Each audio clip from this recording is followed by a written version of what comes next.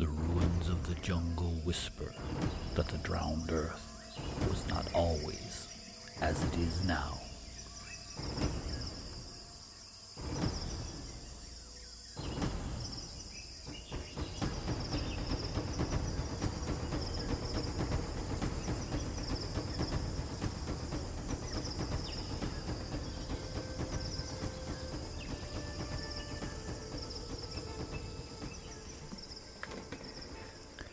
Study, exploration, and growth. That the ruins and what lies within them is a fantastic opportunity for growth and wealth should be obvious to all. The birth of the esotericas and the establishment of scholarship have fueled an entire industry of artifact gathering, as people scramble for both material wealth, working or otherwise, or simply knowledge itself. Many recent discoveries have been thanks to the decoding of archives or the finding of some ancient plasheet text. Much basic science has been recovered from educational sources. Former schools have been a source of plasheet textbooks, and the educated are often in awe of the fact that even the children of the builders were in possession of knowledge far in advance of contemporary scholarship. Much of this information is theoretical only. Practical application is not always possible due to a lack of equipment or raw materials.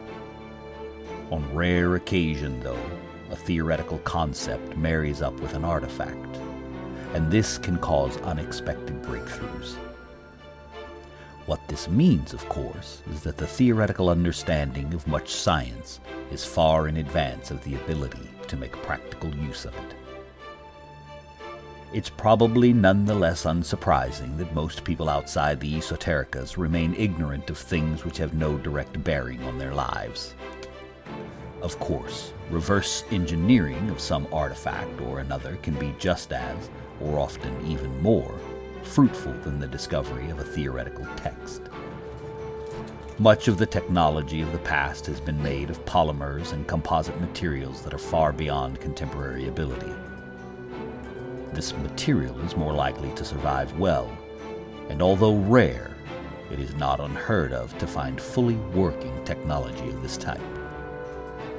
Weapons and energy sources are the most sought after. The Bridge, a city built across the mouth of Blackwater Gulf, is almost completely powered by a rucksack-sized generator found approximately 130 years ago on an island off the west coast of Bodris. Such objects are extremely rare and inestimably valuable. Ironically, the kinds of technology which are more useful to the contemporary world were, at the time of the event, considered antiques. This is something of a blessing, as there is a good chance that while all but the most massive of metal objects have rusted away to dust, objects housed in museums, safes, and storehouses are more likely to have been preserved with some thought for their future condition, and even some kind of reverence. Composite materials and nanocircuitry are far beyond contemporary manufacture, but metal objects and very basic conductive circuitry are, albeit without anything like the same level of miniaturization, the domain of anyone from highly skilled craftsmen to rudimentary mass manufacturers. Civilization returned. In the several hundred years of settled life, fortified villages have become towns. Agricultural knowledge and domestication has burgeoned, and the population has flourished. Villages have grown into towns. Towns have become cities. And once again, intelligent life has begun, in some small way, to retake control of its immediate environment. We should not exaggerate the scope of this change, though. These are pockets of civilization in an otherwise extremely wild and hostile world. Many people still live nomadic tribal lifestyles, and even those who have settled often lack the materials or knowledge to take advantage of recent scientific discoveries. Therefore, it is important to understand that, even though some moderately advanced manufacturing, such as handmade combustion engines, wind turbines, or precision-machined bullets are possible, they are by no means ubiquitous. In some areas of Yulaya, people live close to a Bronze Age existence, while in others there is a mix of Industrial Revolution era and occasional advanced technology. Most people lead lives something akin to a medieval existence, with the occasional instance of more modern technology, such as a light bulb or cast iron stove. This is almost as true in the cities as it is elsewhere. While there is considerably more technology in towns and cities, most of the more advanced technology is not in the hands of ordinary people. It is not at all uncommon to see a steam-powered or even petrol-powered boat, but most people's interaction with technology is with devices owned or used in common, such as public energy sources, service industries like transportation, or the purchase of manufactured goods such as soap or processed sugar.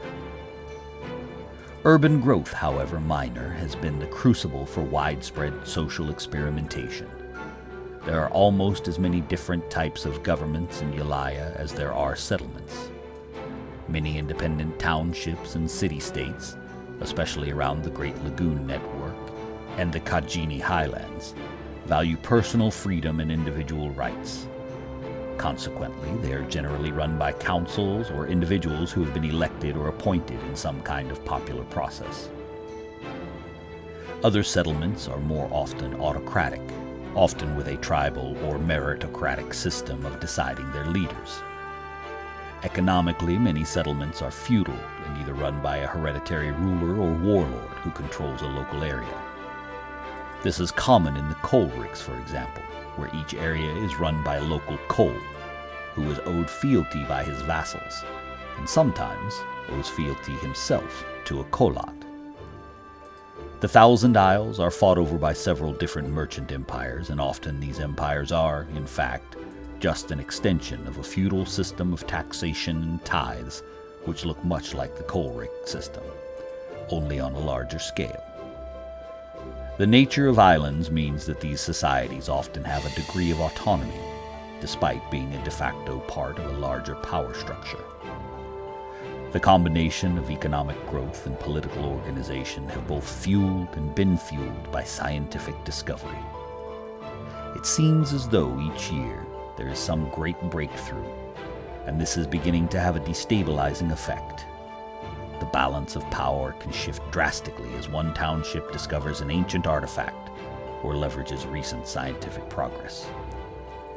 This means that control over artifacts and knowledge has never been more critical.